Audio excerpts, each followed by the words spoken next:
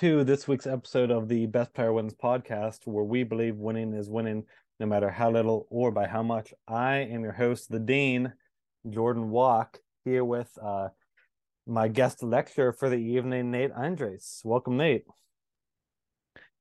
Jordan, great to be on. Great to be on with you. I think that this is our first ever episode, just the two of us. Call it I, the rivalry banger that people have been waiting, or maybe they haven't, but I was I've been thinking waiting about for a long this. time. I think that we have been on together actually a couple years ago. It was my first time on. You asked me because Jake was busy. Oh, okay. Yeah, Well, you have so a the better memory people than I do. the people got what they wanted already, but now they get it again. But Hey, Nate, I can't argue with that. I'm excited for this because I wanted to let you know, as the dean of the institute, I would like to grant you as an assistant professor in the art of gassing up your players and in the art of gambling research. So congratulations on that honor, Nate. Thank you. I've been studying for years. Very happy to be associated with the Walk Institute of Research for one night. You are the first ever person to have two different professor titles. So congratulations. Thank you. I'm ready to take everyone to school tonight. So why don't we get started with our last week recap? First matchup, the Mighty Vibes Jerwin defeated myself, the Walk Institute of Research. Eddie, look at my Tatis, defeated you, Nate, eating ass and taking names. Justin, JC and Company defeats Beaver Valley All Stars, handing league villain Nick Andres a loss. Um, Jake's fantasy baseball team defeated No Money Mike. Team C Deemer defeats Team No Name. And Brendan, the flying Rushman, continues his little hot streak, defeating Sam, weak pullout hitter, with the median being 254 points. Nate, you want to take over our standings update? Yes, sadly, Jordan, neither of us make an appearance in this, but I think that we were doing the league a favor, humbly losing this week to ensure that we would not be taking any glory in this segment. I But agree. I in agree. the East, the top three in order, a newcomer in first place, but not a newcomer to being at the top of the league, historically speaking, would be Jake's fantasy baseball team with an 11-3 record, dropping down to second place, or maybe he was in second place, but uh, he is actually in front of the team that was formerly in first place is JC and Company with a 10-4 record, and No Money Mike sliding all the way from, I believe he was in first place last week, now jumping down to third place. So that is No Money Mike with a 9-5 record. In the West, an improving division, I will say, because before it was Scott alone at the top, and it still is. Team Emanon with an 11-3 record, but Nick Lee having himself a strong start to his inaugural season. Team C Deemer has not changed the name. I respect that, but I will be curious to see what he names his team when he does finally rebrand.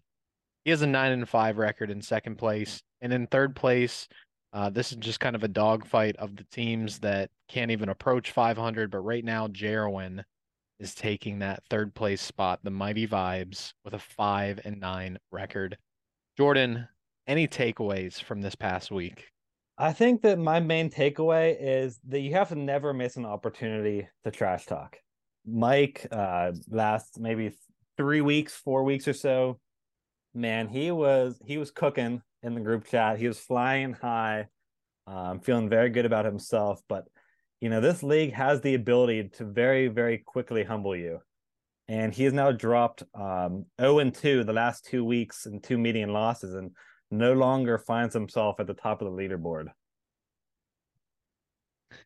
That is a good thought. My takeaway, Jordan, is that having a good team in our league simply will not cut it. It is not enough. This is actually a conversation that Nick and I have had a couple times so far this season.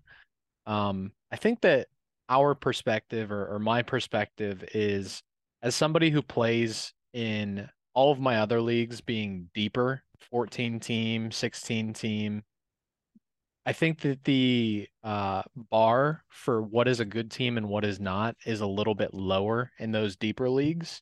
But then sometimes that causes me or even Nick or Scott or Mike, who are in some of those dynasty leagues as well, with all of those teams, to forget or just have to remember for a second, wait, this keeper league is a 12-team league. So just simply not having any holes anywhere is no guarantee of anything. You may be among the playoff teams, and I'm probably getting ahead of myself because we're only through 7 weeks here, but you might be among the playoff teams, but just having no holes in your lineup is not going to win you a championship. You need a star-studded squad, I think, to be dominant in our keeper league. And I think that that's honestly why no team is far and away the best in the league so far. Even the best two teams have 3 losses, and the worst teams have, well, I guess that's you now, Jordan. That is You me have now, three you have yeah. 3 wins, but the point being that nobody is undefeated or just has 1 or 2 losses. And the same thing at the very bottom. There's no team that has only won 1 or 2 weeks. It's very disparate across the league rather than a concentration near the top or the bottom. I think we go through this conversation every year around this point, I think, where it's just, in my opinion, the fact that we have a bunch of people who know what they're doing. Like there's no team in this league that you look at and think, "Oh man, this person's going to make such a stupid mistake," or they're always an easy win. It's I mean it's a testament to how long the season is because everyone ebbs and flows, but it's just the quality of the owners in my opinion. I will slightly disrespectfully disagree with that, and that'll even give us a preview into the main segment this week. I think that you weren't technically wrong with what you said in terms of nobody is an easy win. I definitely agree with that because head-to-head fantasy is an any given Sunday kind of game where anybody can beat anybody because it's only a 7-day matchup, right?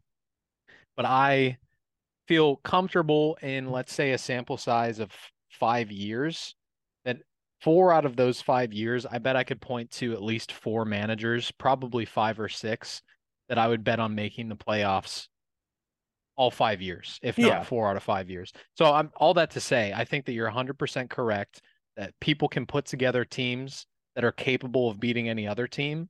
But I think because of how long the baseball season is, to your other point, this is the point that I have a slight technical disagreement with. I think that that gives an opportunity for the very best managers to really separate themselves year in and year out. And I think that that's been the case, really. You've seen a handful of managers have quite a bit of consistency going back 4 or 5 years now.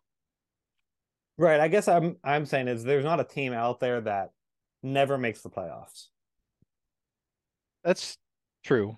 That's true, especially because in 2020 the entire league made the Yeah. playoffs. That was the year that you went over and still made the playoffs. I did that year. I had like I think at one point I had like 16 different players get injured, and I was just churning waiver wire guys out there. It was Yep. just a nightmare. But anyway, Anyway, let's dig into our trades. We had one the this trade. week. Yeah, the trade. We had one. The Mighty Vibes traded Josh Hader and Josh Lowe to Jake's fantasy baseball team for Nolan Gorman, Tanner Bibby, and Reed Detmers. So looks like Jake just wanted a couple of Joshes. What do you think about this one, Nate? I was gonna say the same thing. I don't know if Jarwin hates people named Josh or Jake like has a crush on people named Josh. But I'm gonna be 100% honest with you, and I think that Jarwin might cringe at first, but give me a chance. Give me a chance. When I first saw that Team Deem and Team The Mighty Vibes made a trade, I was expecting to open my app, knowing that Jarwin has struggled to this point and knowing that Jake has done very well to this point, and see maybe Jarwin made a selling move and it was the very first one and nobody else would have known about it. Jake was just kind of the first guy to get to him. So I was kind of preparing for the worst. But this is actually, in my opinion, a very fair trade and an attractive trade for both sides. If you remember back to the draft breakdown podcast, Jake specifically punted bullpen pieces And he noted that a bunch of people were taking the Sparps that he was kind of targeting for his strategy. Now, I can't remember off the top of my head all of the guys that he named and if those guys, if it would have worked out for him had he been able to get those guys. But point being, Jake did not have a sturdy bullpen entering the season, so he gets arguably the best reliever in baseball. I think that you could now make an argument between Josh Hader and Emmanuel Clase, even though he struggled this year. But yeah, Jake's getting a big win with Josh Hader and an early season breakout with Josh Lowe. But on the other side, Jarwin is also getting himself an early season breakout with Nolan Gorman. And I'm not so crazy about Reed Detmers. I know a lot of people in the industry love him and have been giving him a long leash despite the struggles. He actually thought this was kind of funny. He had, I think, a no-hitter going through 5 2/3 innings that night after this trade was made. But then I think he loaded the bases after that happened, and then like all 3 runs scored when the reliever that inherited the runners came in. Um, Tanner Bybee, I like. I think he was a great pitcher ad. So all that to say, I like pretty much every player in this deal except for maybe Detmers, but even him I can see the upside case for, and certainly plenty others in the industry love Reed Detmers still. In that game that you were talking about, Nate, Reed Detmers actually, I think he had 12 strikeouts. Yeah, He had career high. a very very good game. Um, I also thought that this was a really well done trade. With Hayden's demotion, Jarwin was in desperate need of starting pitching. He got that, although he did have to give up one of the best relief pitchers in the game. I think if I had to pick a side, I would pick Jake's side of this deal because Jarwin's relying on a lot of kind of younger guys to continue their success, whereas Josh Hader is the much more proven piece. I mean, we haven't even talked about Josh Lowe, who's also having a fantastic year so far, but I it's think the very, hitters very are slight lane. I think the hitters are mostly a wash. I would probably rather have Josh Lowe because he has that triple eligibility in the outfield, and that is always very useful in our outfield specific spots league. So when I say that, I mean left field, center field, right field, as opposed to most other leagues just do the outfield position, right? So I'd probably rather have Josh Lowe because of that. But as far as their actual performance, and I know Josh Lowe has been better as far as the numbers themselves, but they've been neck and neck with each other in terms of how impressive the breakouts have been, both averaging well over 3 points a game. I think Lowe is near closer to 4 points a game, and Gorman is like around 3.2. So he gets the all around edge, but I don't really think that Nolan Gorman is all that far behind him. I agree with that. But yeah, I think that was a great trade. The hitter swap, if it was a 1-for-1, I think would be a fair trade. So then you break it down almost as Josh Hader for Tanner Bybee and Reed Detmers. I think that's fine for a team of Jarwin's stature where the starting rotation is in shambles. Yeah, absolutely agree with everything you said, Nate.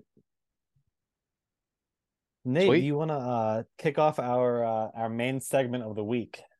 Oh yes, I would. I would like to do that. So we have hinted, Jordan and I, for a while now, or at least we have in private conversations, that the other quote unquote rivalries that exist in our league they don't feel authentic. They feel like they're being pushed.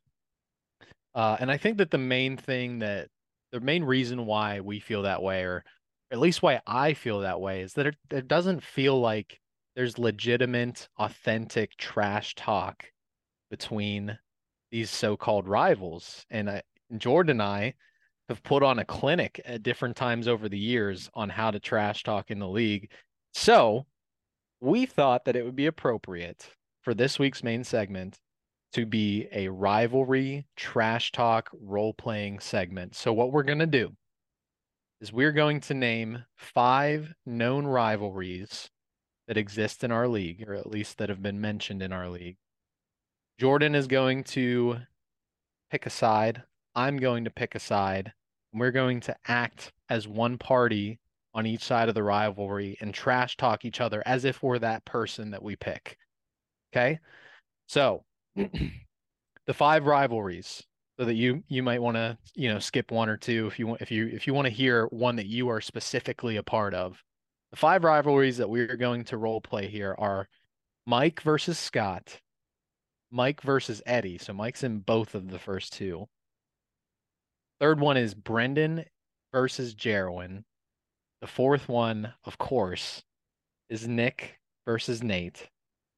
And then you guys know that we have to take you to school. The last one is Jordan and myself.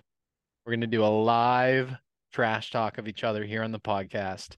So first up is Mike versus Scott. Jordan, who are you taking in this rivalry as your point of view? Who are you taking I and who are you trash talking? I will be playing the role of Scott, talking to Mike. And I thought about this. I was like, man, it'd be so funny if I could do an impression for some of these. And then I realized that I've never heard Scott's voice before. So, Scott, you need to come on the podcast sometime. He Um, was on, just by the way, before we get started, the the football podcast he was on a few years ago. I am not in the I football will league, have to so I do I will not have list. to I'll have to dig up that episode so that you Yes, can hear what he sounds like. I would love that. So, Well, without further ado, Scott, take it away. Mike, you constantly disrespect me. You forget how I went 19-1 in the league that you are the commissioner one of and won the title. You claim I'm only good at football. This is the first year I've truly been able to draft and form my team in this league, as I was at work in the draft last year, and Fantrax is awful at letting you keep players. I took over an awful situation before that, and look at me now, 11-3, leading not over only my division but the entire league. While you talk your talk about how high and mighty you are, I, living in the shadows, focus on the real thing that matters, winning. You claim that baseball is a learning curve, and that I've finally learned how to play. But I have more than arrived. In fact, I overtook you not even in year two of mine before I could even complete my rebuild. I've come to dominate. I've built a culture of winning, not only here, but in basketball and football as well. Leagues that you are in, keeper, dynasty, redraft, it doesn't matter. I deliver while you sit there in last place, Mr. No Money Mike. All right, Mr. Scott. Well, Michael Humes, why would I have anything bad to say about Scott? He is quite literally, Scott, you are quite literally the greatest fantasy player to ever live. Scott, if you have 1 million fans, I am one of them. If you have 10 fans, I am one of them. If you only have one fan, Scott, that is me. And if Scott has no fans, that means I am no longer on this earth. If the world is against Scott, I am against the world.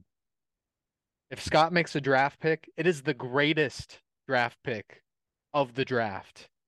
And if Scott drops a player, that player is horse piss. Scott can do no wrong. I will love Scott until my last breath.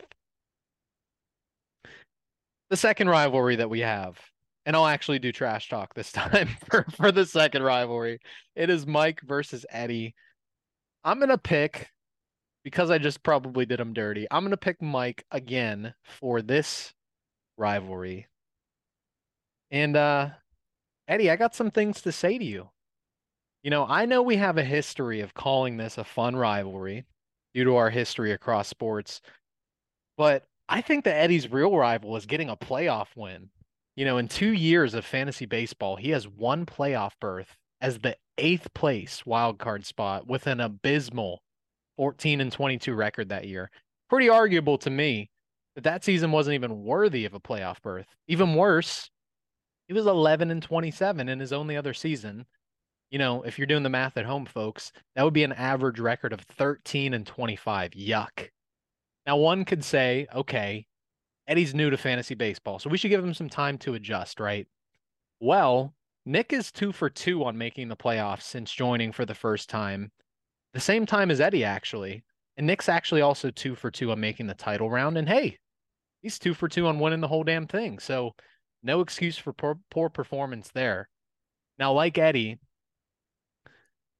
Mike, have only managed to make the playoffs in exactly half of the seasons I've played fantasy baseball. So I'll give him a pass there, right?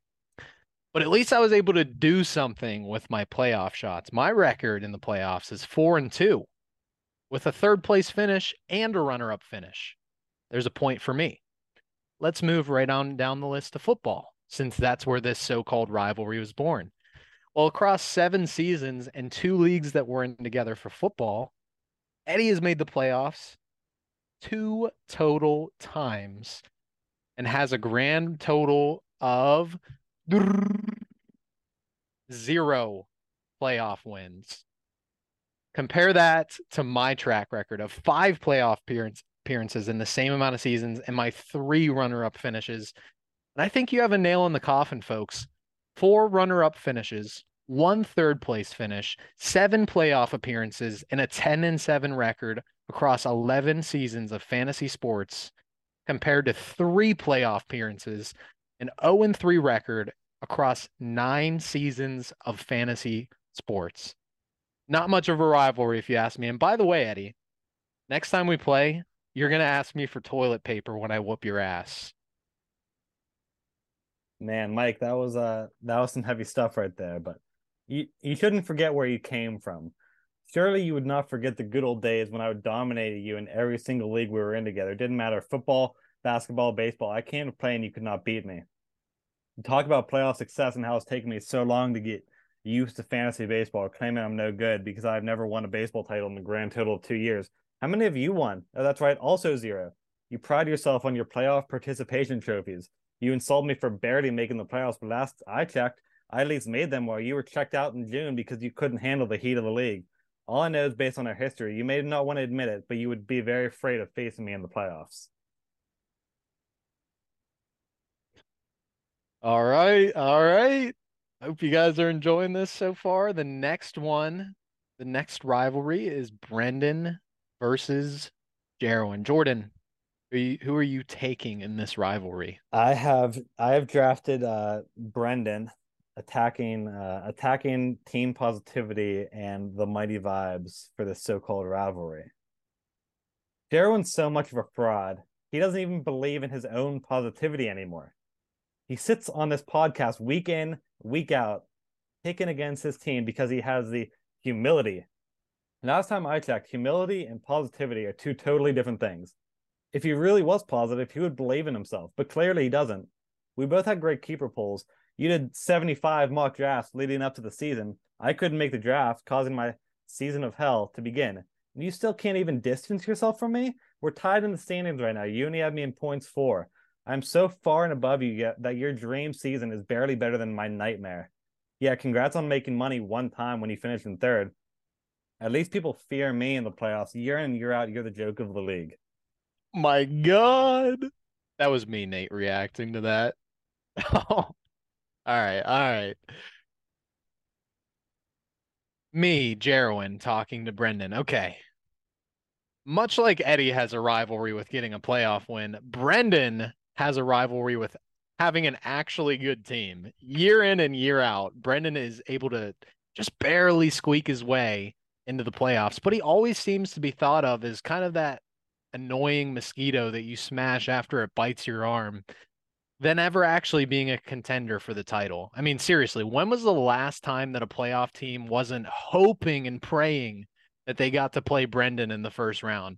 This guy is a masterclass at turning a heap of trash into a slightly more cohesive heap of trash, but he has zero ability to build a team that actually has a shot at ever winning a title. My humble advice is somebody who's only made the playoffs 3 times out of 6, but still managed to finish top 3 once, to Brendan, who has made the playoffs 5 out of 6 seasons, but has never once finished in the money, is to get out of purgatory, man. Pick a side, because this yearly obsession that you have with being a slightly better bottom feeder than the rest of the bottom feeders, it leads to nothing but both an empty playoff run and an empty keeper pool, which kind of sets up the cycle to continue the following year. You're just living in mediocrity. And Darwin, that's some heavy stuff right there. All right.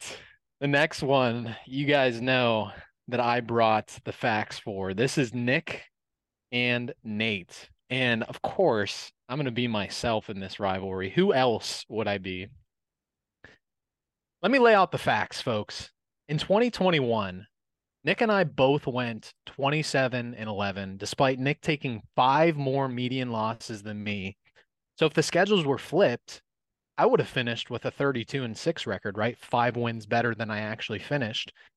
And Nick, with my tougher schedule, would have finished 5 wins worse. He would have had a 22-16 record. This would have matched me up with Jarwin in round one of the playoffs because I would have been the number one seed in the entire league and I would have advanced instead of falling to top scorer in round one, which was Mike. That could have been a potential destiny change as I would have played Mike in the semifinals where he scored the third most in the round out of 4 total teams, despite actually advancing to the championship the way that year actually unfolded, right? So let's go to the next year, right? 2022. To show I'm not cherry picking stats here, I went 27-9 while taking 3 more median losses than Nick, who went 30-6. So our records actually perfectly reflected that discrepancy in median losses in 2022. But in the playoffs, Nick would have lost to a theoretical median in both rounds one and round two, scoring the sixth most points out of 8 teams in round one and scoring the third most points out of 4 teams in round two, compared to my second most out of 8 teams in round one and my second most out of 4 teams in round two. So, all that to say, Nick has my respect. He is a great manager. I commend him for being able to win 2 titles in his first 2 years. That's awesome. But despite these facts, I'm also not taking anything away from his championships. The evidence is very clearly pointing to the main difference between us being head-to-head matchup luck, which that is one of the few uncontrollable key things in fantasy baseball. Obviously, the largest uncontrollable is what a player actually does on the field, but that is just something that's totally out of our control is the schedule. So in conclusion, bringing up a championship count as a I'm better than you. To me, that's an admission of head-to-head scheduling luck that masks a deeper fear of comparing by the numbers two nearly identical bodies of work. Nick, your thoughts? I will not let this slander stand. All of your talking points, in my opinion, coming from a spot of complete jealousy, which I would understand as you're my little brother. I'm the most successful person in this league, tied with Jake. I have 2 championships. I have just as many titles as the entire rest of the league combined in 2 years. Having just talking about titles as some sort of schedule luck is absolute nonsense because Nate, you haven't really won anything. The podcast hosts all call me the league villain for a reason because I'm a threat. Have you ever consistently been called league villain on the podcast because of your success? No. The answer to that is no. You were a league villain because people perceived you as a threat, but you just consistently would choke in the playoffs. You talk about my median wins on my 2021 run. Sorry, I don't make the schedule. I take the most out of my opportunities, unlike you who falter as a heavyweight favorite every year. Quit acting like the little brother that you are and obsessing over your technicalities and your hypotheticals. I'm the top dog in this league that you never will be. Talk to me when you've won a title. That does sound like Nick. And I am jealous of the head-to-head schedule luck. I defended you, Nick. I'll stand up for you. League villain, Nick, I should say. All right. The moment that maybe nobody is waiting for, but that I've been waiting for, Jordan, the final rivalry.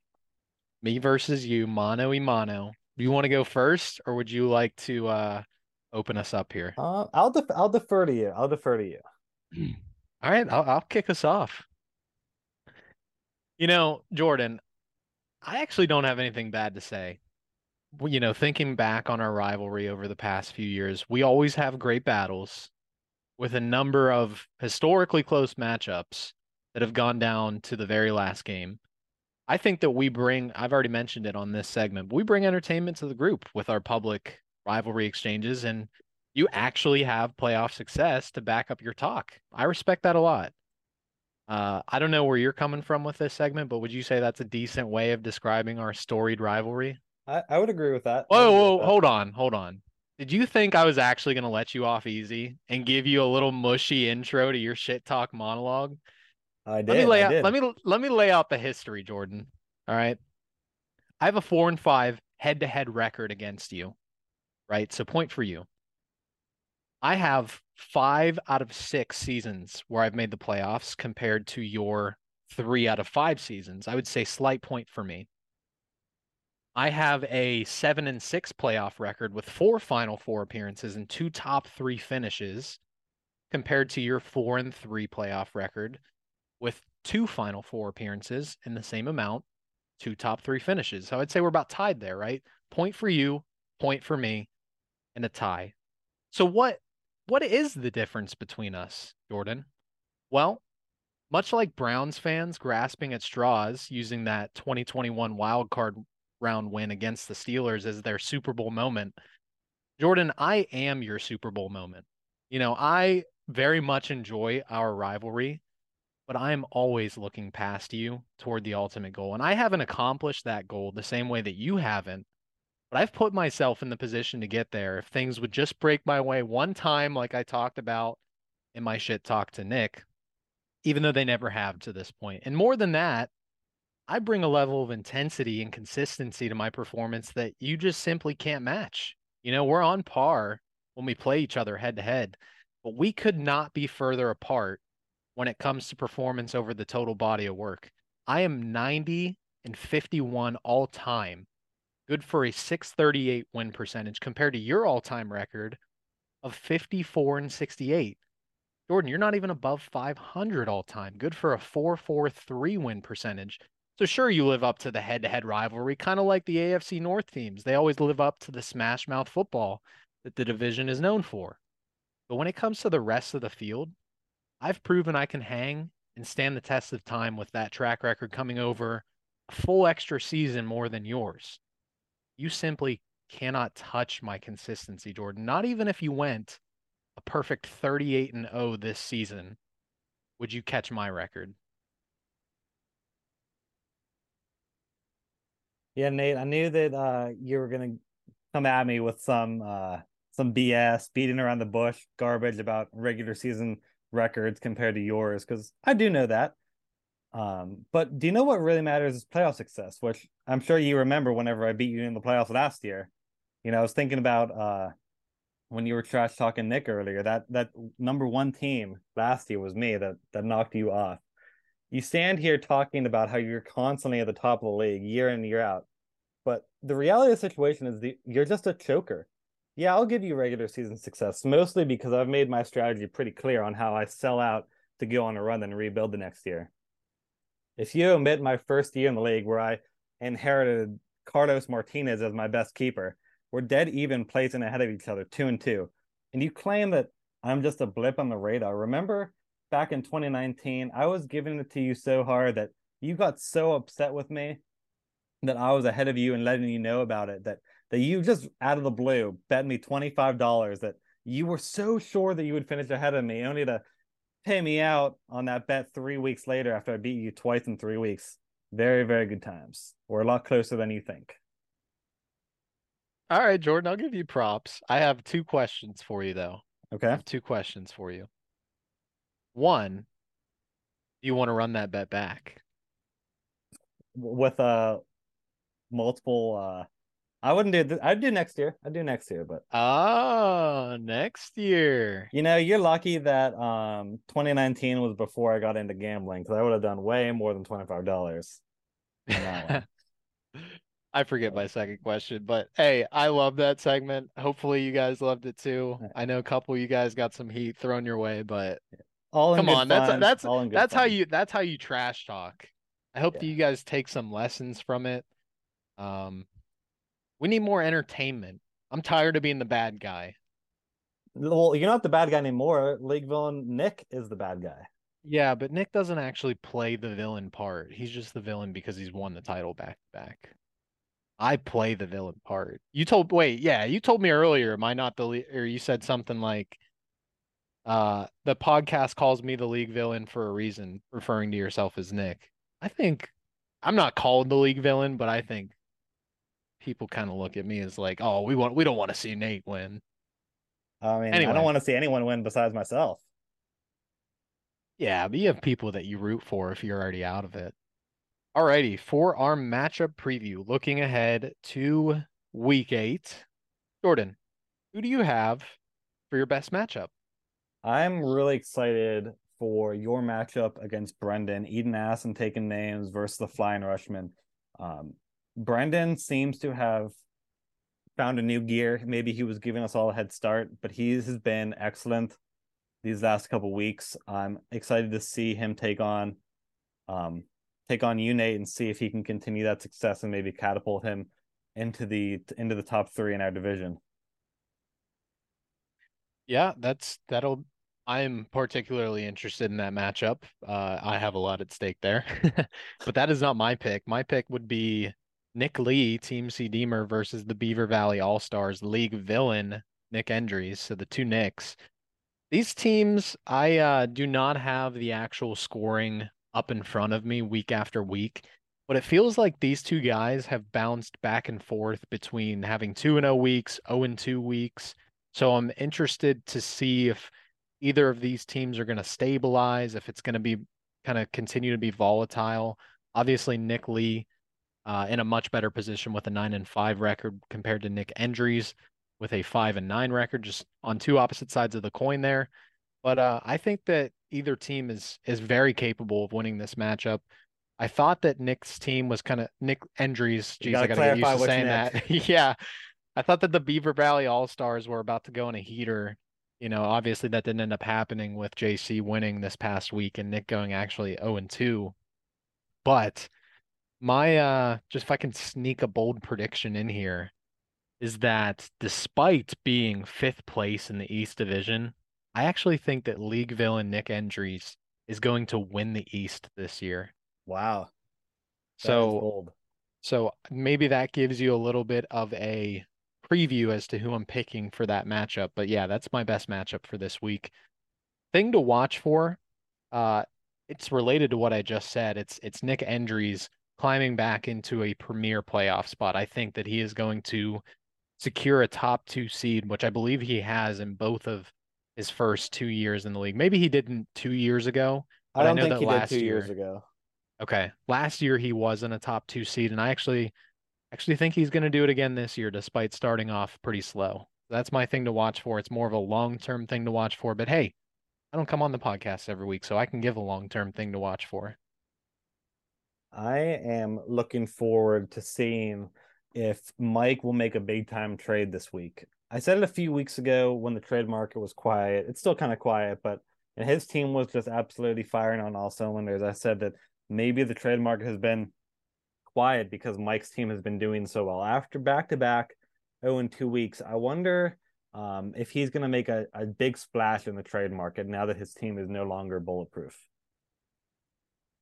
It is that will be interesting to watch out for. Probably won't be with me. Mike and I have traded a couple times already this year, but Mike is always a threat to make a huge splash in the trade market. Let's pick some winners and losers because we don't care what Jerwin and Jake's record is for predictions, right, Jordan? I do not. I do not. Okay. So for the first matchup of the week, we got JC and Company versus the Walk Institute of Research. Fantrax has JC winning this matchup. I also have JC winning this matchup, kind of predicting that you will continue this little skid that you're on, Jordan. Are Yeah, you I don't see it stopping anytime soon. I'm also having Justin come out on top on this one. I appreciate, by the way, that you call him Justin because I've called him Justin since we were probably like 7 or 8 years old, and pretty much nobody else that I know calls him Justin anymore except for you. So I I've always only appreciate that when I hear you say that. I've only met Justin maybe like two or three times, so I feel like I'm still in like a formal state with him. But maybe, although he is also a professor at the institute, so maybe I Professor should Justin. Professor Justin. He is the professor in baseball card research. Yeah, little side note there. Yes, sir. Second matchup of the week, we have Eating Ass and Taking Names. I'm going to declare that team name loud and proud versus the Flying Rutschman. My team just can't seem to find any consistency this season. Just sitting at the only team in the league actually with a 500 record. And Brendan's team rising from the ashes, that season of hell. He's kind of starting to climb his way out of it. The Flying Rutschman.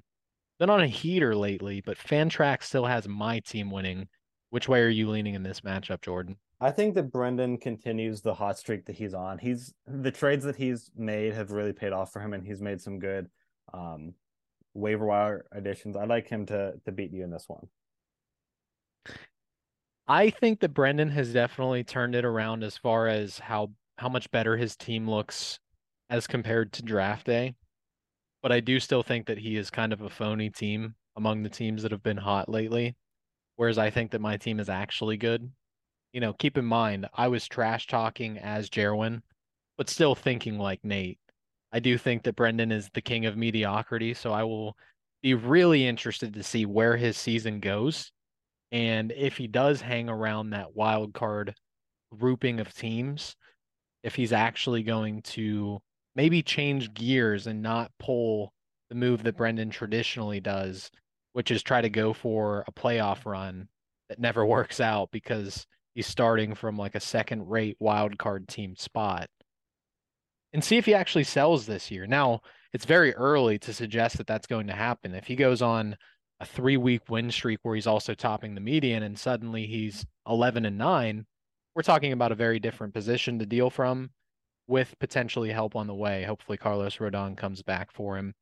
But right now, I would say that Brendan has that classic Brendan team that I just don't believe much in, even if the results recently have been there. So that is a very long-winded way of saying that I picked my team to win. Classic Nate just beating around the bush for a couple minutes, ultimately just said his team's going to win. Don't talk Yeah. about your team on the podcast. Hey, hey, eating ass and taking names. Brendan, you're next. Well, I haven't done it lately, but you're going to be the one. Third matchup of the week. Look at my Tatis versus Team Eminon. Fantrax has Scott. I have Scott. And Jordan. I have Scott. Yeah, no surprise there. Even though As Eddie did have a good week this past week, he beat both myself and the median. That's like, Jordan, what's my classic one word one liner that I've unlucky. said? Yeah, exactly. Unlucky. Just getting matched up with a 5-9, or I guess the back at that point was a 3-9 team, and he goes 2-0 and tops me.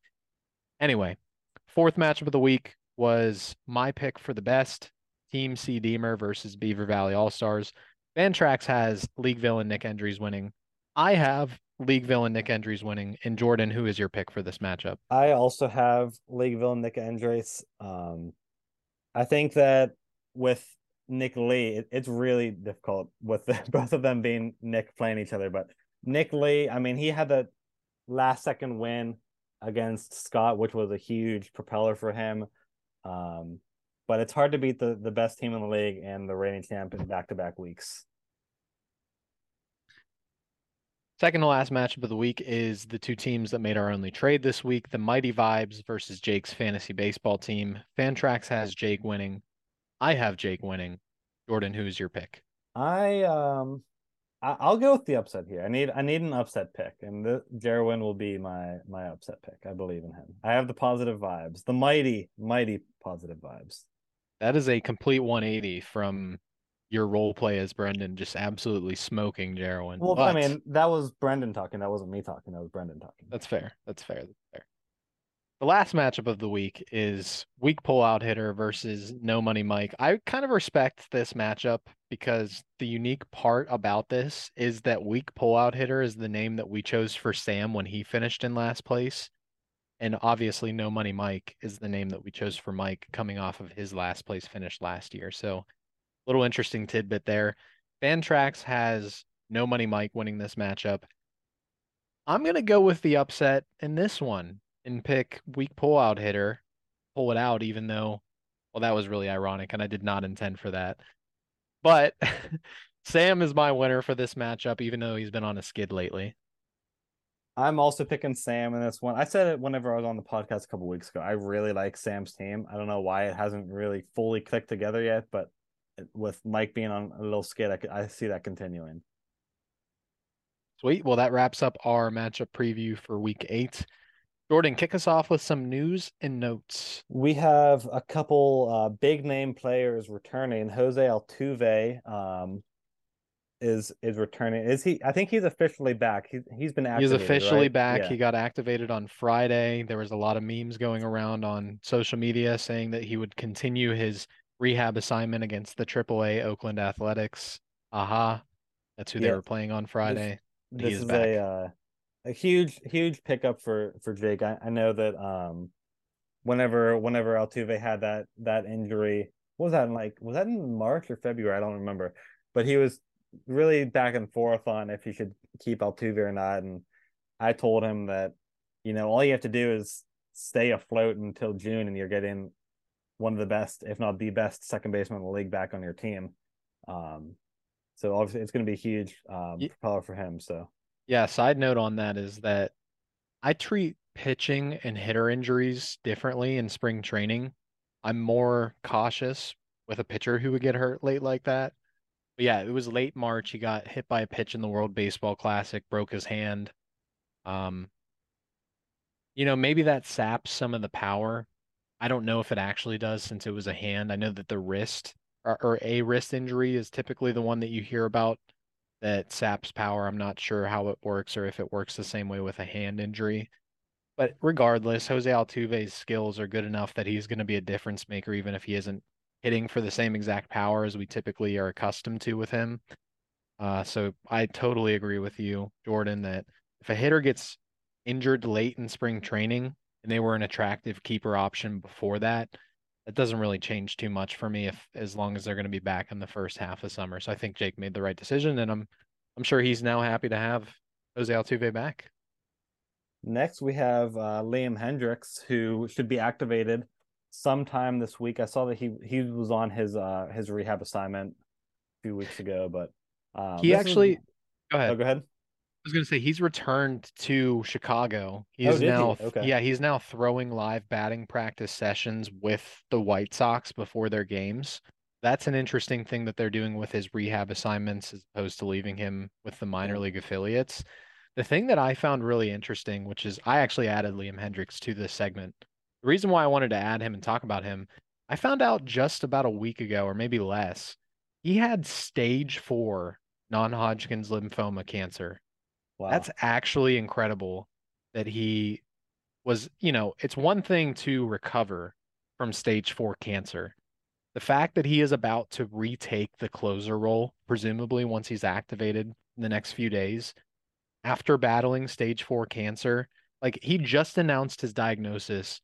It was after New Year's Day because I have him in a dynasty league and I was recounting all of the injuries that I had on this dynasty team just this year in 2023. And Liam Hendricks was the very first one.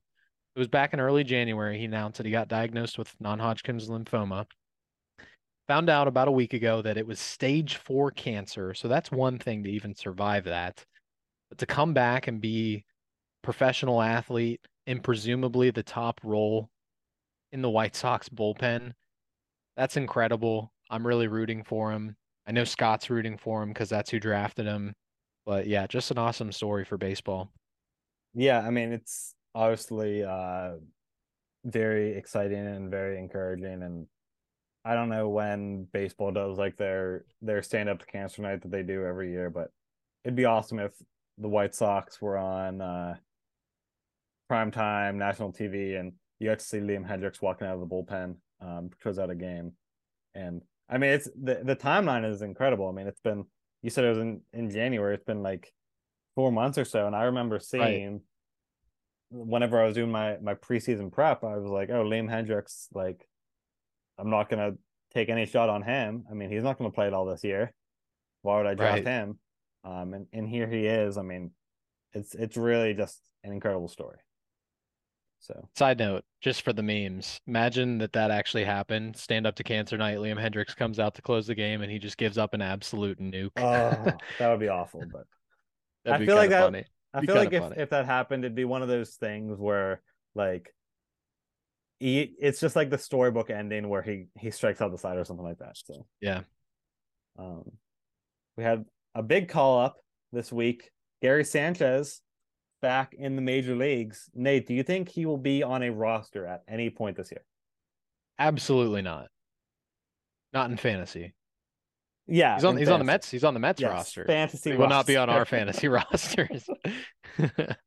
Maybe he'll go on a little DH spree and hit like 3 home runs on like Thursday, Friday, Saturday, and someone will see that he scored 20 points on the week and take him as a flyer for that week or something.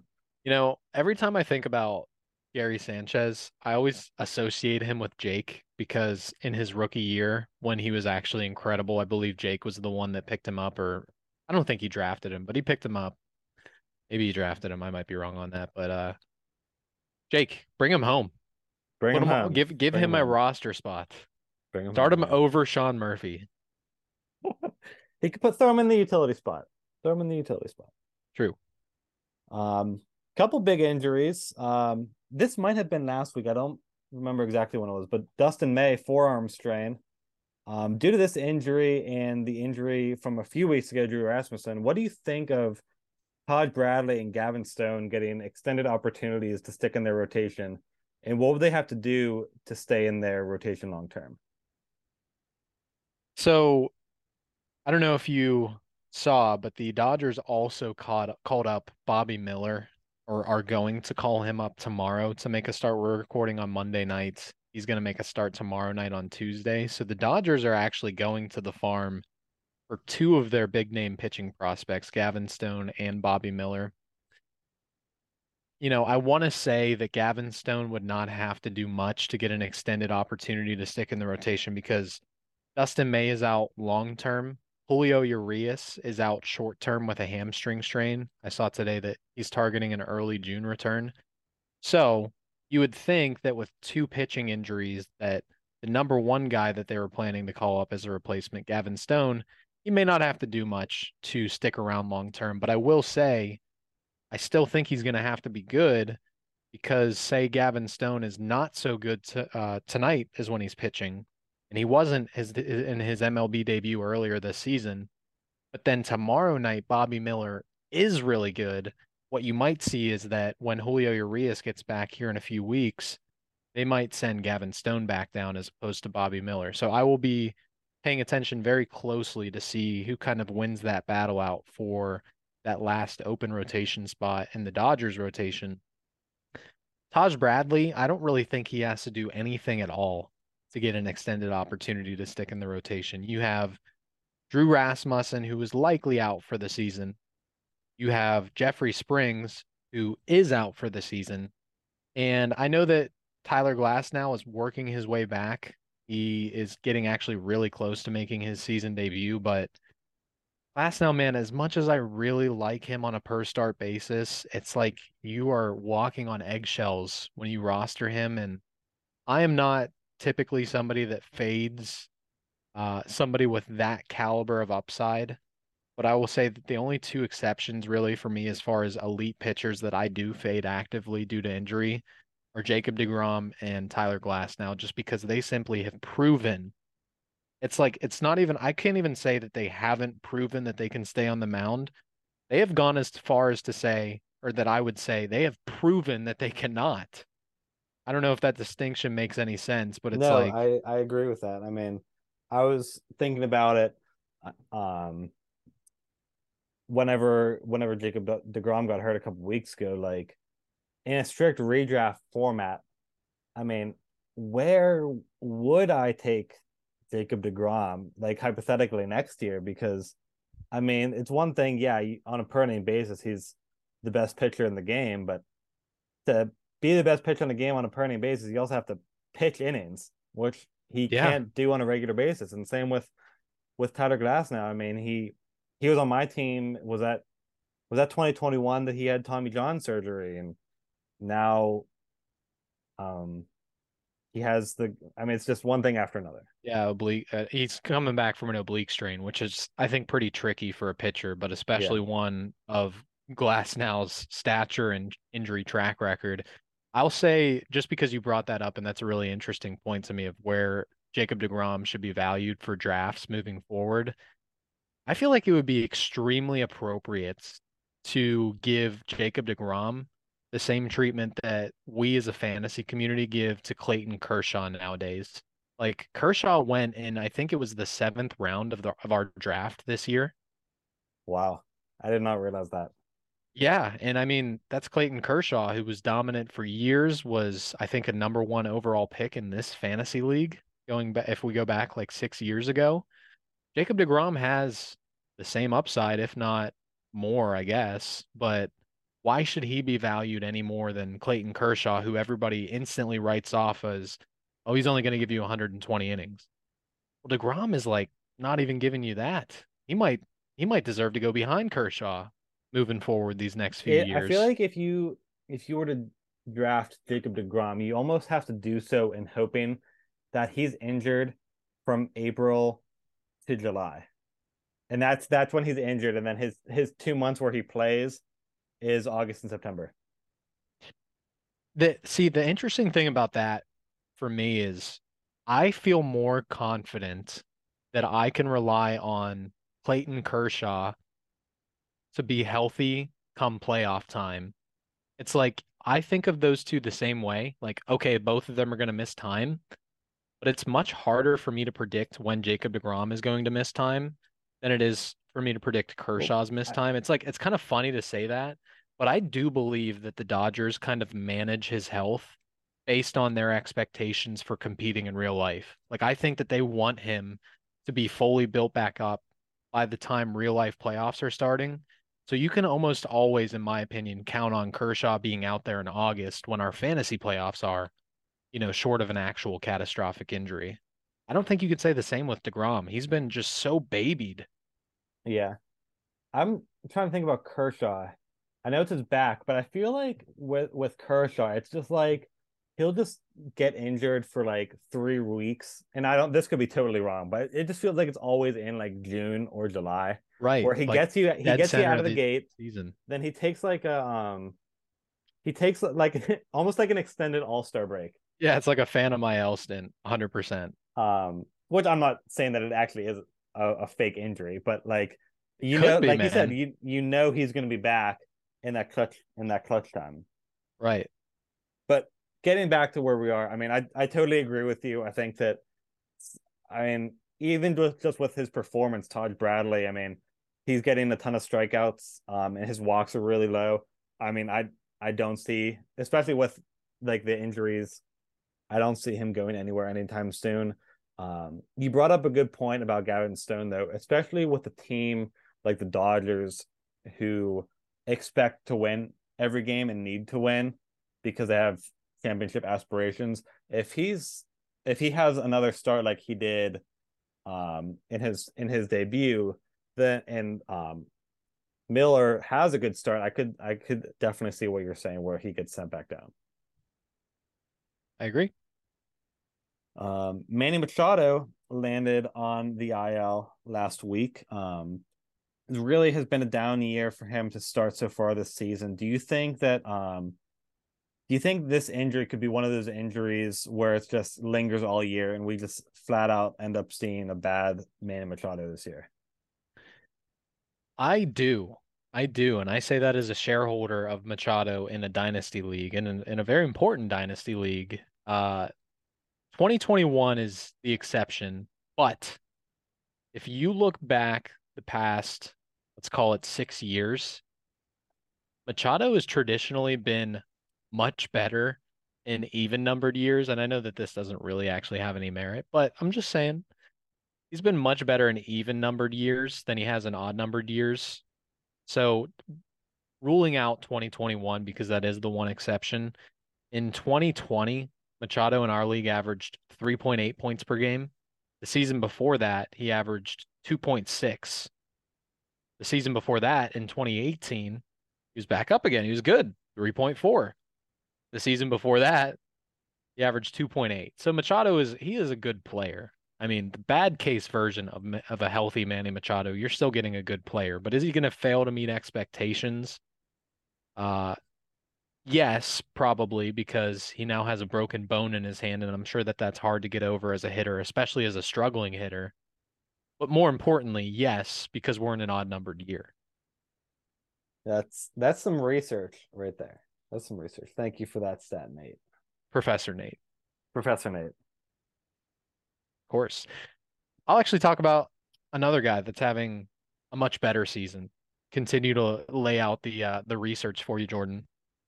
Ronald Acuna Jr., who doesn't get talked about enough on this podcast, is currently on pace to shatter the best season recorded by a hitter in our league's history, which belongs to Jose Ramirez, who scored 641.6 points, which is good for a 4.09 points per game average. I believe that was back in 2019, 2018, somewhere in that I think range. 19 sounds right, but I'm not sure. Yeah, because I think 2018 was where he had that really bad stretch. But Ronald Acuna is on pace to score 751 points, over 100 points more if he matches his career high of 156 games played back in 2019.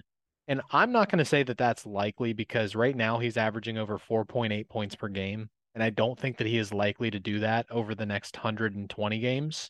But he would really only need to score 3.84 points per game the rest of the way on the road to 156 total games played this year to actually break that record set by Jose Ramirez. And I actually do think that he can do that, which that sounds crazy, just saying that he's going to average over 3.8 points per game the rest of the way. But dude, Acuna has been unreal this year. Like we always see one or two hitters have unreal seasons, but he's doing it in a way where the power has showed up, the speed has showed up, and his plate discipline is better than ever, and not just comparative to his own career. It is completely elite compared to any hitter in baseball.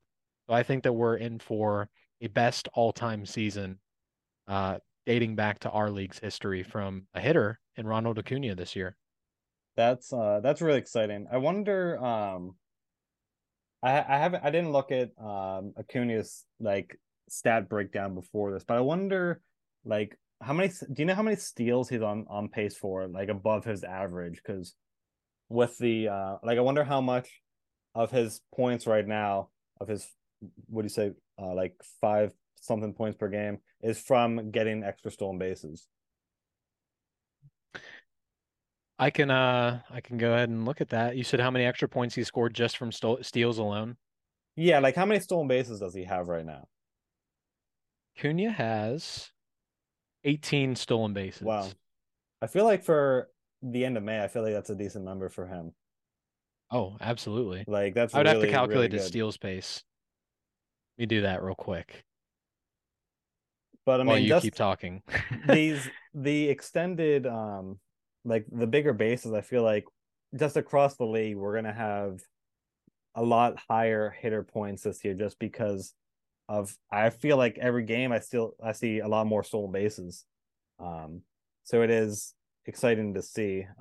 So I feel like we could see a lot of players if they hit for what they have in the past, if they're able to steal a lot more bases, we could see a lot of hitters break not the league record, obviously, but like break their previous career record in our Oh, league. absolutely. And Acuna's pace right now, if he gets to that 156 game mark that he had back in 2019, is 37 home runs, 60 steals. Jeez. So he is one of a few players that are actually a threat to go 40-40 this year. Wow. That would be great to see. I hope that he does it, and I'm sure Mike hopes he does it. But let's keep the ball rolling here. I really didn't have too much to say about this. I just Zach Gallen attacked a bird while warming up before start. I saw the comparisons to Randy Johnson, and it was before I saw the video, and I was really, really excited to see it happen in the middle of a game. And I'm not gonna lie, I was kind of disappointed because it was just while playing catch. But it still was impressive. Did you see the video, Nate? I did. I saw it in slow motion. That was a cool video. I didn't, yeah, but I wanted it to be during the game, so I was slightly disappointed. But I feel bad saying that. I have no Um, comment. a last piece of news and notes. Domingo Herman got suspended for using illegal substance. Do you know how this was different from the situation that he got away with a few weeks ago when they kept going to make him wash his hands and you know No, No, same umpire crew. They just happened to basically give him a chance the last time, even though I believe the rules would dictate that they were supposed to immediately eject him and have him get suspended back then. I'm guessing that they just basically did not put up with it this time around since it was literally the same umpiring Yeah. crew and I the did same not know pitcher. that. That is interesting. Yeah. Yeah. Um, I mean, he's had multiple suspensions, a very troubled past. Do you think in the foreseeable future he'll be anything more than just a streamable starting pitcher in our league? No, because he never has before. I Yeah. don't really think He that had these one good suspensions or year. troubles impact Um, that. I don't remember when it was, but he had one good year where he was a regular on my team. I want to say it was like 2019 or something. But yeah, I agree. He's just been very very disappointing with all the suspensions and injuries and everything. So that's it for news and notes. Everyone's favorite part of the podcast, the airing of grievances. Nate. Jordan, well, first of all, I want to ask, do you have an airing of grievances for the week? Because I would like to close this out if you do I'm have an I'm the airing. main host, so I don't get to talk in the airing of grievances. Okay. So All so it right. is you. Well, It is in you. that case, I've got a lot of problems with you people, and you're gonna hear about it. You've heard me roast a few people on this episode, including Mike, Eddie, Nick, Jordan, Brendan. But without further ado, the person that I would like to talk about is me.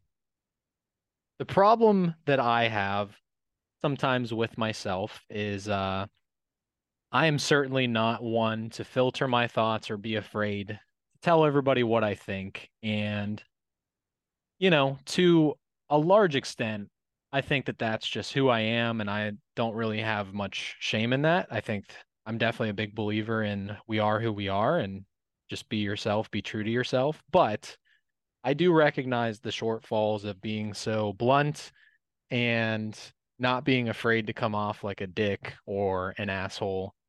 And that's not always good because that may not indicate or communicate to others the way that you actually feel about them. And so to give a heartfelt message to anybody who's listening at this point in the podcast, I have a really great appreciation for this fantasy league because it keeps me connected with all of you guys. And for the most part, I've known most of you for a very long time. And at certain points or others, I've been very close friends, if not still very close friends with most of you at points in my life. And so I do have a very high appreciation that this fantasy league keeps us all connected. It gives me a reason to still shoot the shit with you guys, still be known as Nate the asshole. Uh, but I did just want to kind of take a second to say that I do appreciate all of you guys. You're important to me. I have great memories with most of you, and putting the shit talk and the cockiness aside, I just wanted all of you guys to know that I do care. And behind the scenes, I do appreciate the fact that we get to play this league together a lot. And that's all I've got to say about that. All right. I do want to add the in the rivalry trash talking portion that was all meant to be in good fun, so don't take any of that too seriously. Just meant to be a funny thing. So, but that's all we got. Until next time.